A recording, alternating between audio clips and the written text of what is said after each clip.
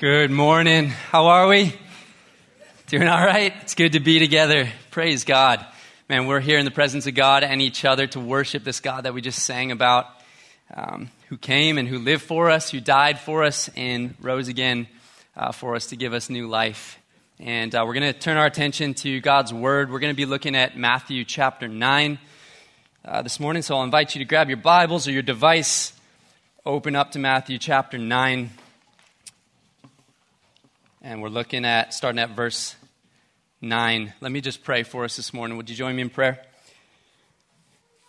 Lord God, we thank you that we can be here together in the presence of one another and in the presence of your Spirit to worship you freely without fear of persecution, to open up the Bible and hear from you and learn your word and what we're called to do with our lives and how it changes us and shapes us and transforms us. God, we can do that freely. What a privilege that is. And so we give you thanks and praise for that. And we thank you for who you are and all that you've done for us and all you continue to do for us, God. And we just ask now that as we turn our attention to your scriptures, that you would speak with power and with clarity to each of us, no matter what we're coming in here with this morning, God, what our week was like. It might have been hectic for some of us, might have been painful for some of us, it might have been really joyful for some of us, but we just ask that wherever we're at this morning, Lord, you would meet us there and speak to us. In the mighty name of Jesus we pray.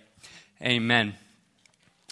Well, I don't know about you guys, but something that absolutely captivates me and grabs my attention is a good redemption story, a story of brokenness and pain that turns out to be a story of redemption and greatness. And a particular story along those lines that has really captured my attention lately. I don't know if you guys have seen it or watched the documentary, but the story of Tiger Woods. HBO put out a little documentary, a 2-part little series, just chronicling the life of Tiger Woods. And if you don't know who that is, you've probably heard his name. He is by far the most famous golfer of all time. He was possibly the greatest golfer of all time. And you might be like, it's golf, who cares? I'm not a particularly big golf fan, but there's something about Tiger Woods' story that is absolutely captivating. And this documentary, it follows his life and it tells the story of how he rose to fame right from his childhood, how his father trained him and raised him up from a baby to be the world's greatest golfer. And it tells the story of how he gets everything he could possibly want in the world, money and fame. He's possibly the biggest athlete, most well-known superstar in the world. But more than that, it tells the story of how he makes some really bad, really wrong decisions in his life that absolutely shipwreck his life. Right at the pinnacle of his fame and notoriety, he makes some really harmful decisions that hurt him and hurt other people. He has multiple affairs, cheats on his wife. He develops addictions to gambling and to substances. He starts partying in Vegas and doing all kinds of crazy stuff. And he ends up with a DUI. He ends up being arrested and just making all of these decisions that absolutely shipwreck his life. And you might be thinking, you're sick, Sam. Why do you like watching this? But the point is not that he shipwrecks his life. I think what captivates me so much about the story is that there's something in me. This documentary just leaves it hanging at the end, begging this question of, can any good come out the other side of this situation? Is Tiger going to be able to pick himself up and get it together and actually do something good on the other side of this shipwreck that he has made of his life? And I think that the reason that stories like this grab our attention and captivate us is because, in a way, all of us ask that question. At one point or another in our lives, every single one of us has found ourselves in a circumstance where, whether by our own decision-making or the actions of other people, we have found ourselves in a situation where we are down and out.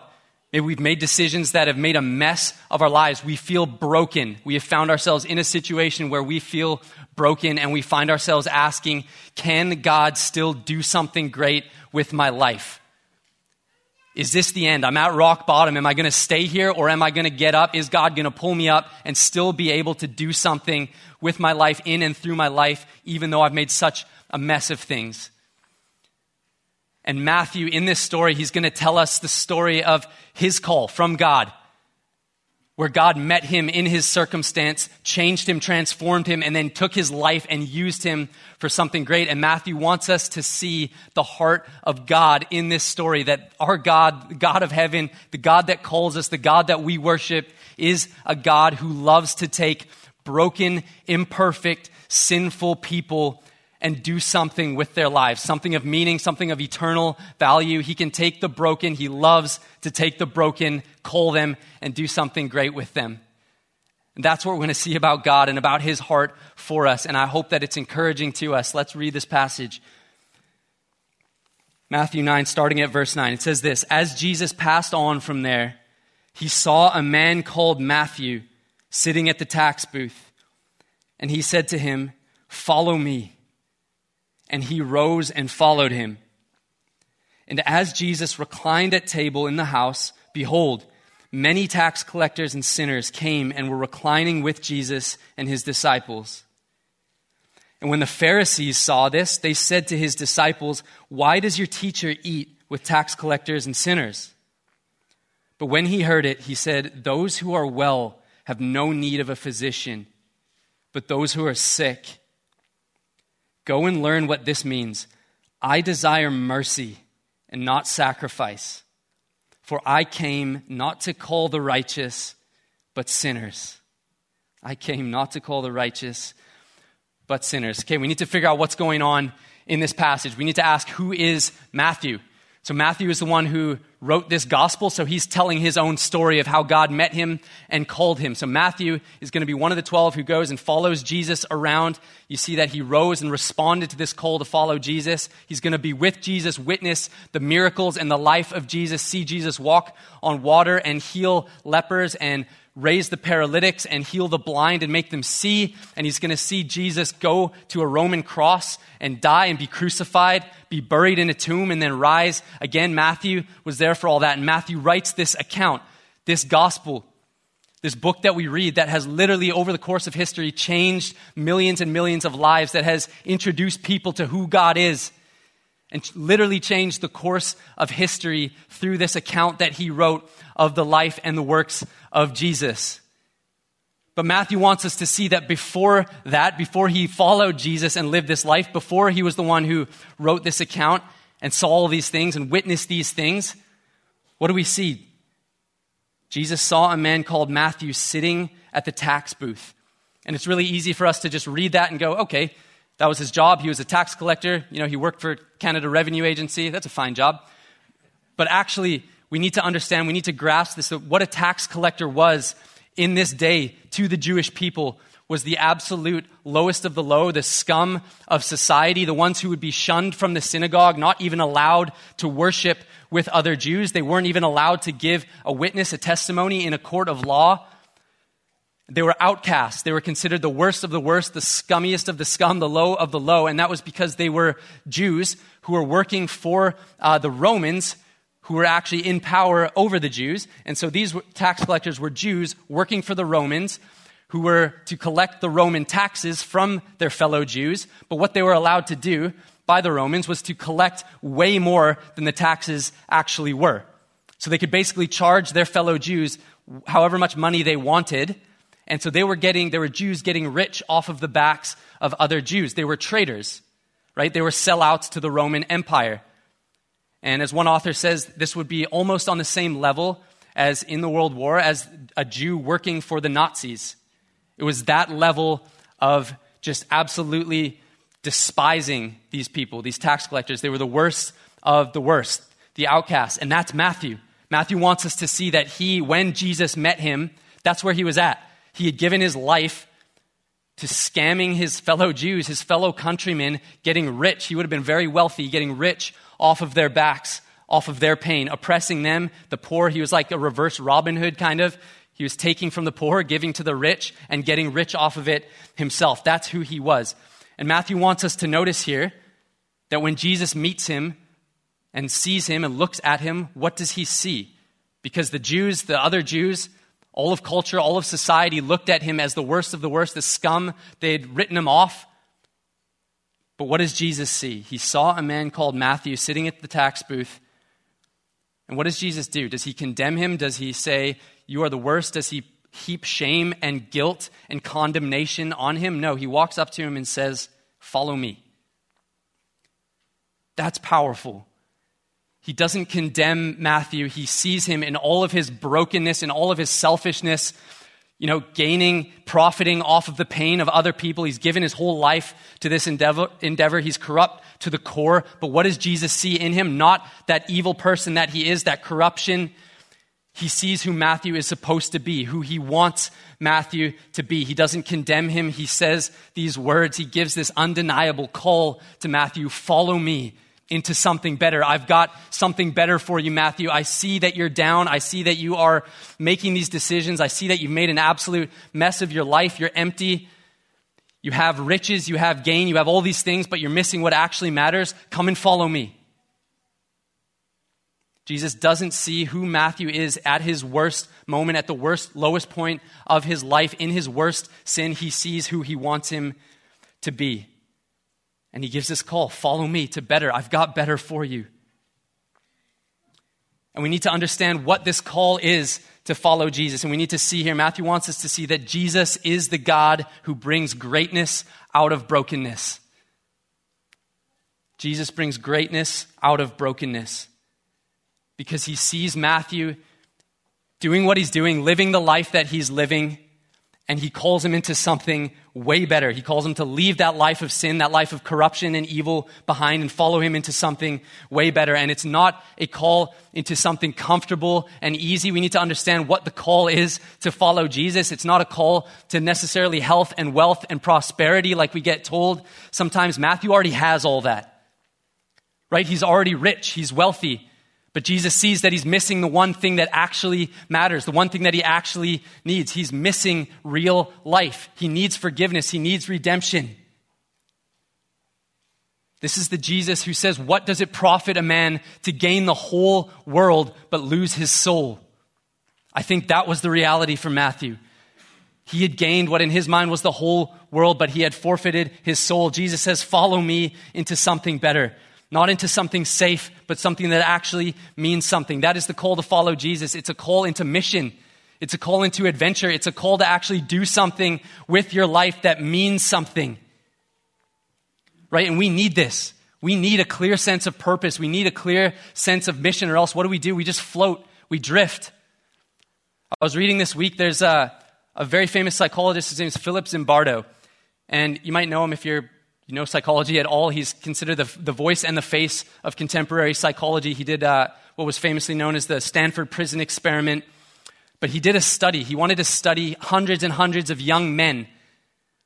Because what he was seeing, what he was finding, was that we have a whole generation of young men that are lagging way behind academically, that are lacking purpose and mission and motivation in the world. And it's a whole generation of young boys, young men, who are basically just sitting around addicted to pornography and addicted to video games. And what he found, studying their neurobiology, studying their lives, was that the reason for this was because these young men lacked a sense of purpose and a sense of mission in their lives.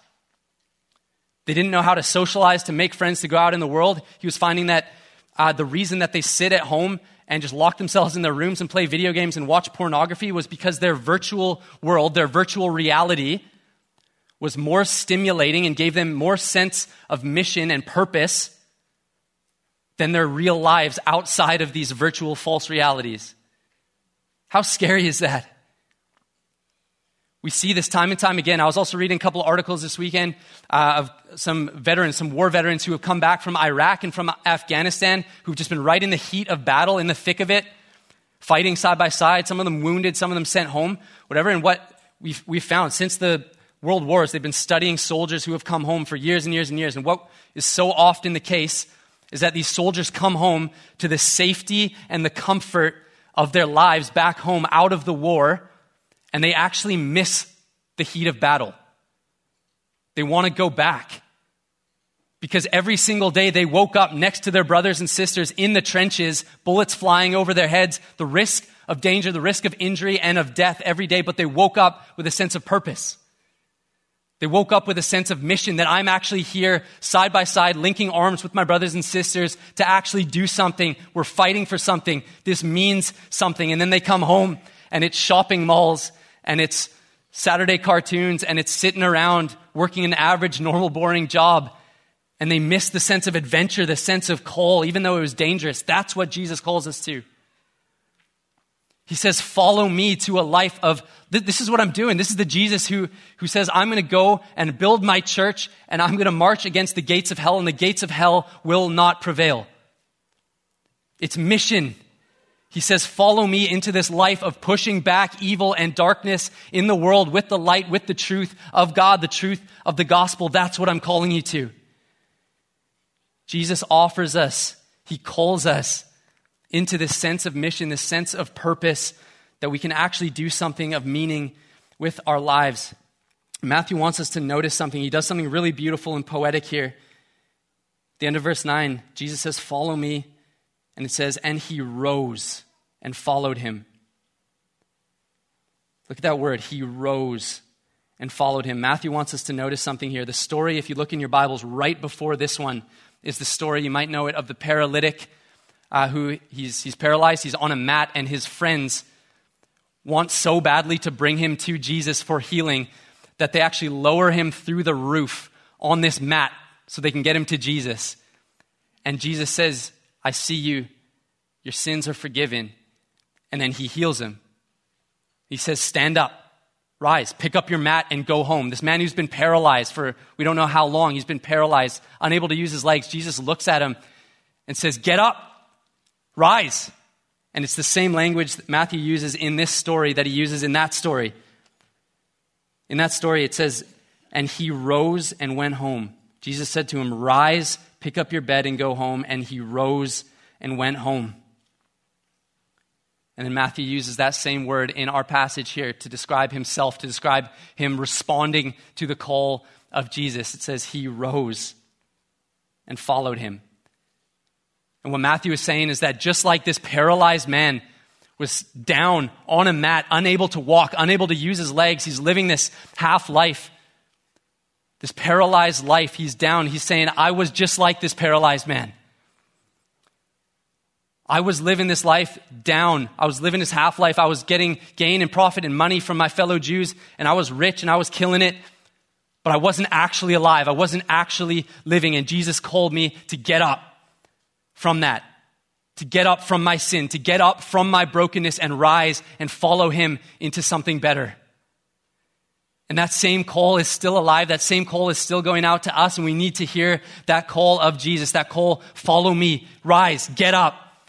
I think so many of us, we stay down in our sin. We feel like we can't go to God. We feel like we've sinned our way out of the grace of God. We've made such a mess of our lives. We're so broken that we can't, God's not going to do anything with our lives. He can't use us for something great. And that's the call to us is, no, get up, rise.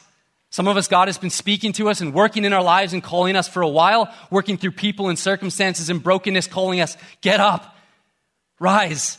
I know you feel down. I know you feel like this paralyzed guy, like you can't get up, like you can't live, like you can't move forward to something better with your life. Get up, rise. And he rose and followed him. And verse 10 says, and as Jesus reclined at table in the house, behold, many tax collectors and sinners came and were reclining with Jesus and his disciples. And when the Pharisees saw this, they said to his disciples, why does your teacher eat with tax collectors and sinners? We see here another thing about the beautiful heart of God. We see that Jesus pursues the suffering and sinful, not the self-righteous. He pursues the suffering and sinful. We see that Jesus loves to be around broken people. Jesus loves to be around the sinful messes of the world, the people who are broken, the people who have made mistakes, who have made a wreck of their lives. These are the people that Jesus loves to be around. Again, we need to look at Matthew's language here. Look what it says. It says, behold. He says, pay attention. Look at this. I want you to not miss this.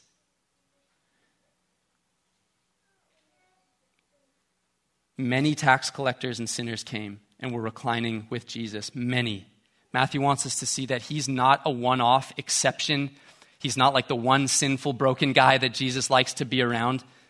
Matthew's stoked that he's responded to this call to follow Jesus. He's been given this new life, and so he has a little dinner party. He invites his tax collector and sinner friends over. And it says Jesus was reclining with them. Jesus is kicking back. Jesus has got some food and some wine probably. He's relaxing at the dinner table. And it says many tax collectors and sinners. Jesus surrounds himself with these people who society, who the culture around them has written off and wanted nothing to do with. These are the people Jesus surrounds himself with. And these are the people who, it says, they reclined with him. Right? Many tax collectors and sinners came and were reclining with Jesus. They were comfortable around him. Jesus was comfortable around them. And this begs the question of what is our concept of who God is and who he wants in his family? Hey, what do we think about God? When we think about who God would call, who God would want to be around and want in his family, who do we think of? Because look at the question that these Pharisees asked. The Pharisees were the religious zealots, the Jewish zealots of the time, but they defined righteousness as separation from anything that they thought was unclean. So they had made hundreds of cleanliness, purity laws that they were imposing on other Jews if they wanted to be loved by God and accepted by God and welcome in the place of worship, the synagogue, all these cleanliness, purity rules and laws that they had to follow. That's how they defined righteousness. Separation. And so that's why they're so shocked and so offended that Jesus would sit and have dinner with these people who they had written off because they were unclean. And to have a meal, to share a meal, sit at a table and share food, share wine with somebody was a symbol at that time of identification. Jesus was identifying himself with these people, saying, I'm for these people, I'm with these people, I love these people. And to the Pharisees, the zealous religious people, that was so offensive. Because they thought that righteousness meant staying away from anything, any people that would make you unclean. But Jesus defines righteousness very differently. He defines righteousness as the love of God reaching out, seeking after the sinful and the broken and giving them a new heart that loves God and loves neighbor. Righteousness is seeking the sinful, being with the sinful, seeking them out to heal them. And it begs the question of, whose heart does our heart more reflect sometimes in this story? The heart of Jesus or the heart of the religious Pharisees? Right? Do we think that it's the outward, ritualistic, moralistic stuff that we do, the religious hoops that we jump through sometimes? Is that what makes us righteous? Is that what makes us holy and acceptable in the sight of God? Or is it our heart? And I just think of how this has happened in my life, how I've seen this. Growing up, not a lot of my friends were Christians. Still, a lot of my best buddies in the world are not Christians. They're not church people. They didn't grow up in the church. My best childhood friend in the whole world didn't grow up in church. He's not a Christian. And we've been through a lot together through our childhood, grew up together, all that stuff. I love him to death. And I went out to Trinity Western University out here, Christian university. And you're not allowed to smoke or drink on campus. You have to sign this community covenant that says you're not going to do that. But this is my childhood best friend, and he sees me go off to university and sees me make all of these amazing new friends and people that he wants to meet. He's back in Edmonton. And I just remember we were going on a trip together. His little brother played in the WHL, so we drove down to Seattle to watch a couple games. And then we drove back, and on the way back, we were going to sleep in my dorm at university together. And he was going to hang out with all my friends. Most of them are Christians, good, shiny, nice Christian folk. And he was so excited to meet them and to hang out with them. These are Sam's, new friends, his new buddies. And he had a few beverages at the game. And we got back to the campus, and he's so excited to come and hang out with my friends and meet them. But unfortunately, he walks in, and there's couches. There's a big common area in our dorm and just full of people. And he kind of trips over the couches, falls over. Good intro. And he has a cigarette in his mouth. And, he's kind of rough around the edges. And he's going, hey, what's up, everybody? He's dropping F-bombs a little bit here and there. He's Alberta. That's how he speaks. And but he's just so excited to meet my friends. And they looked at him like he was like I had just brought an alien into our dorm, like I had just brought E.T. into our dorm. The look on their faces and just the absolute shock, the absolute, like, this is your best friend that we've heard about? And he left and he walked away, and he left feeling like, okay, this is what Christians are about, I guess. These are your Christian friends. And I got a talking to later from some of the leadership in the dorm about, hey, we're concerned about you. We're concerned. This is your best friend. We're a little concerned. How backwards is that? Right? And so I walk away with my best buddy. This is his first impression hanging out with Christian people. And he goes, I guess I'm not good enough to hang out with you. I guess I'm not good enough. I guess I won't be welcome back here. And I think we miss so many opportunities to do what Jesus did, to surround ourselves with these people who might not look like us, live like us, speak like us, act like us, and to come alongside of them. And him and I, my buddy, we have so many conversations since then about, I'm able to come alongside of him and just go, no, dude, I don't think that I'm better than you. Those people in there who are looking down on you, they're not better than you. Because it's something he always says is, I guess I'm not good enough. I can never do what you do. I can never live that kind of life that you live. I'm not good enough. I'm not good enough. I'm not good enough. What is our answer to that? Right? Is it, yeah, I guess you're not good enough? Or is it, hey man, I'm just as broken as you are.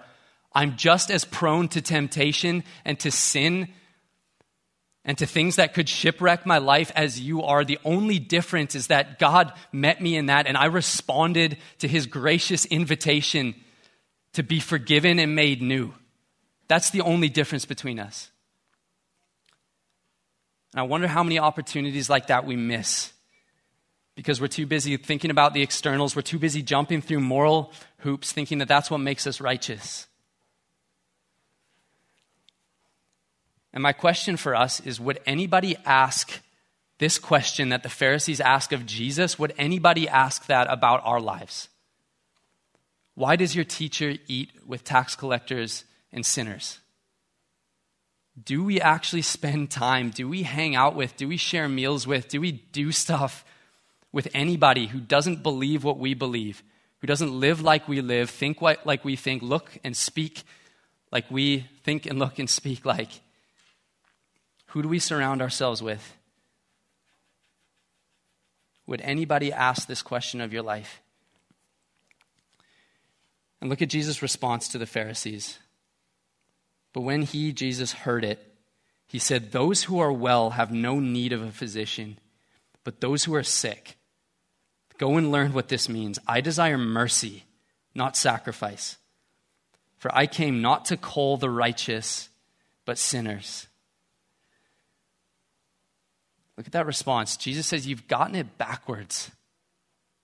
I came not to call the righteous, or that could be phrased the self-righteous, but sinners.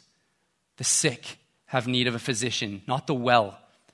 What Jesus is saying there, he's not saying, some people are just, naturally morally good and they're right, they're well, they're not sick, they don't need me. And some people are sick and sinful and they need me. He's saying, everybody, this is the point, everybody's sick, right? We're all sick in some sense. We're all broken. Naturally, by our nature, we're all broken. We're all imperfect.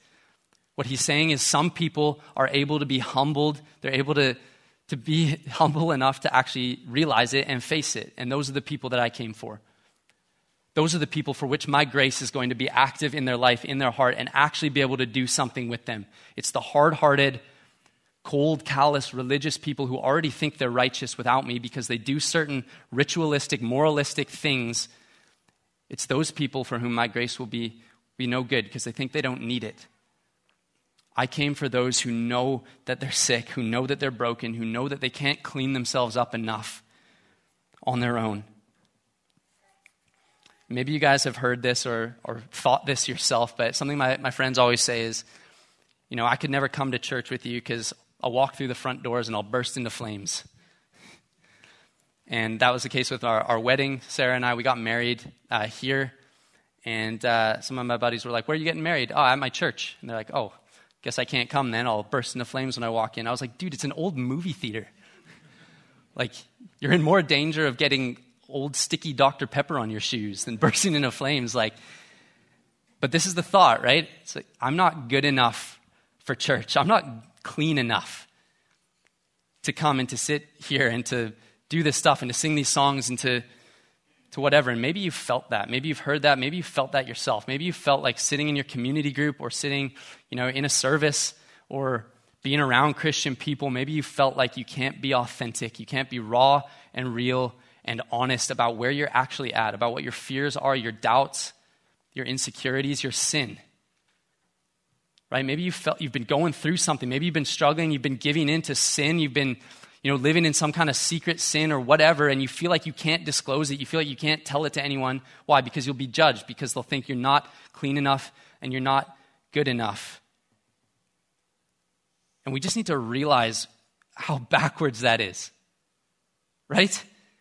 Like, if church is not the place, if your community group, if this body, this community, this group of people who are defined by the saving grace, the unmerited favor and forgiveness of God, if a people who are defined by grace are not a people in which other people can feel comfortable to disclose their brokenness and to seek hope and healing and forgiveness for that brokenness, then where? If it's not the church, then where? Right? Jesus never meant to build a group of people who are just this shiny, nice-looking, comfortable, group of moralistic people who go through the religious ceremonies and jump through the religious hoops, but whose hearts are far from him. One author has said that, the church is never meant to be a country club. It's meant to be a hospital. It's not a country club, it's a hospital. It's not a place, a nice little social club for us to just sit around and have our Christian music and our Christian movies and our Christian little subculture and all of our Christian things that we do and have no idea what's going on in the outside world, like we're Hogwarts or something.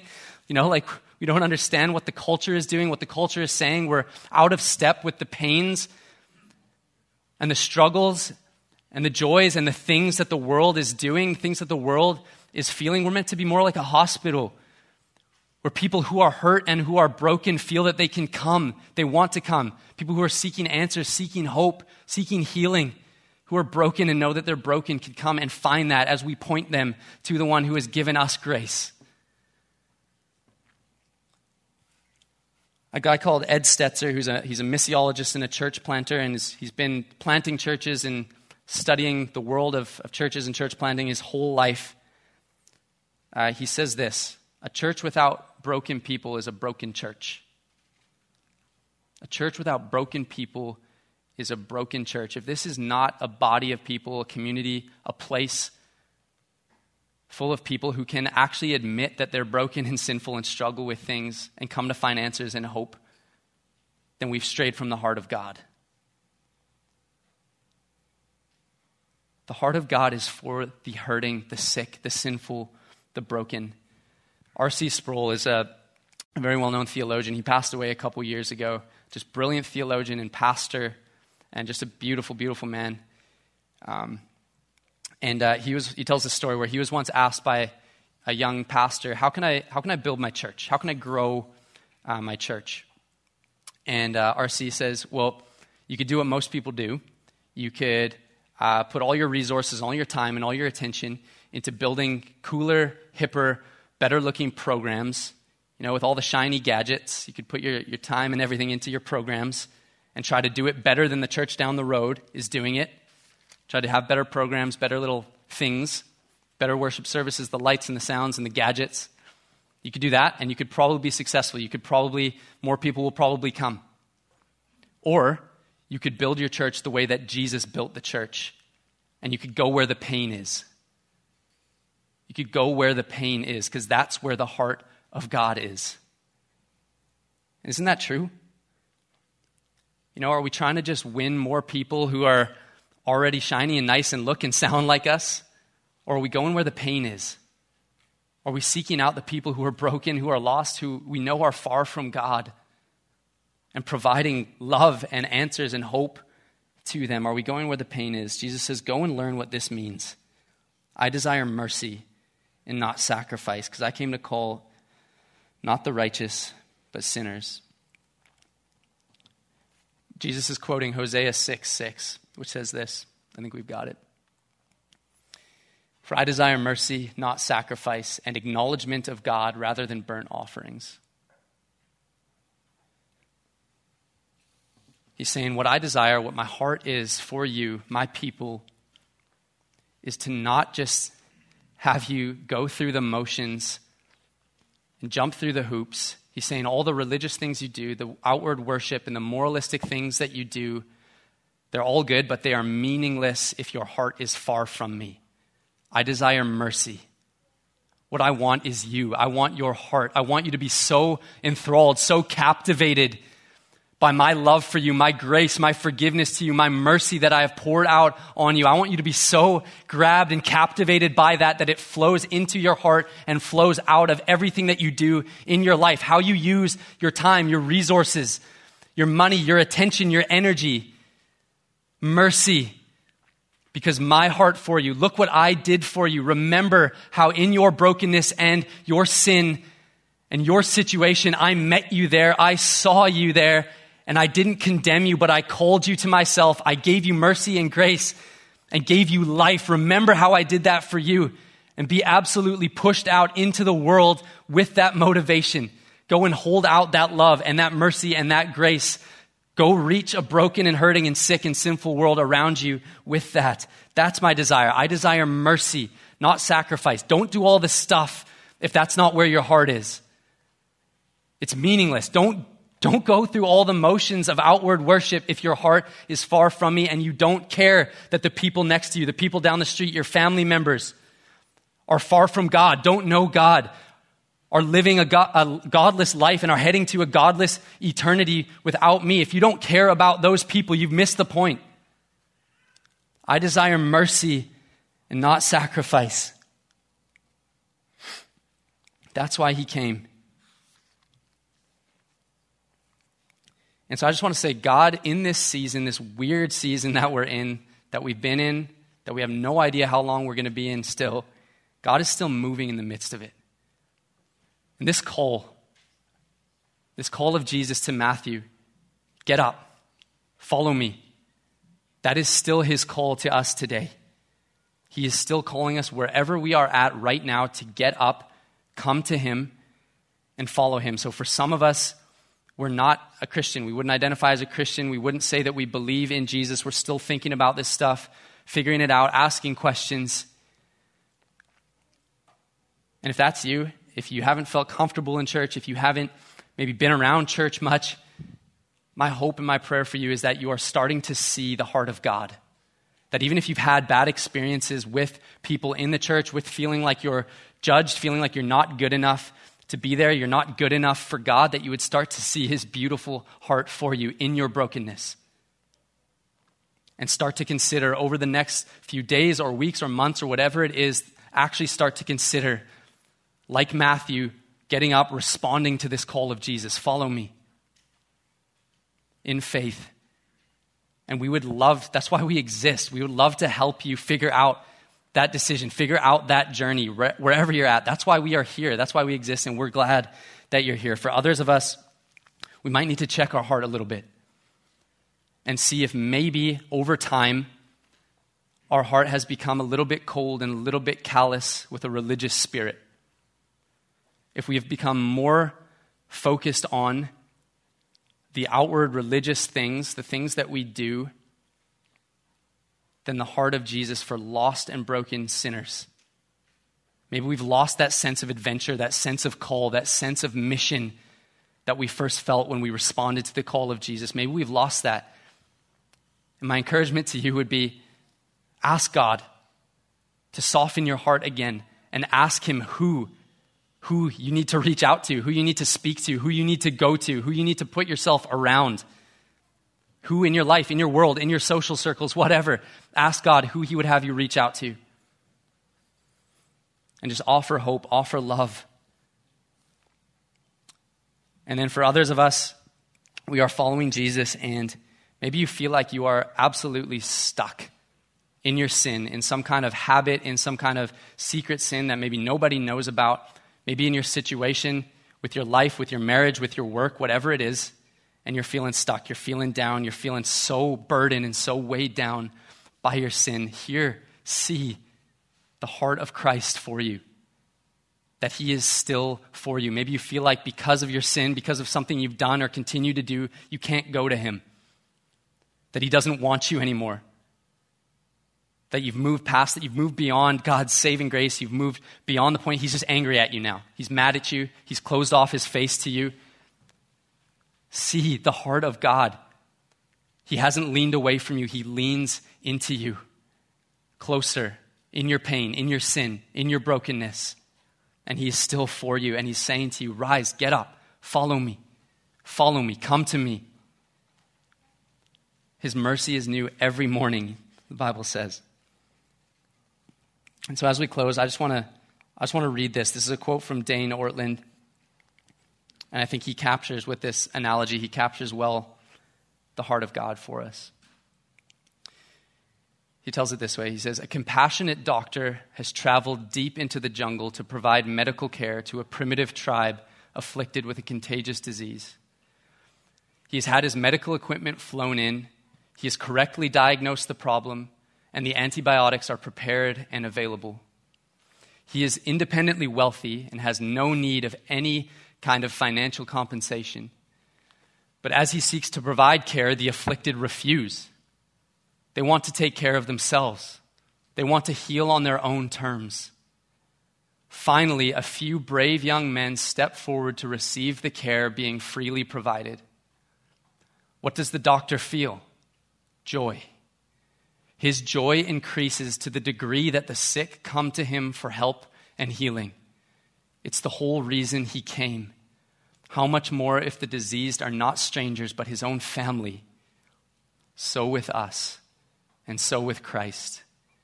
He does not get flustered and frustrated when we come to him for fresh forgiveness, for renewed pardon with distress and need and emptiness. That's the whole point.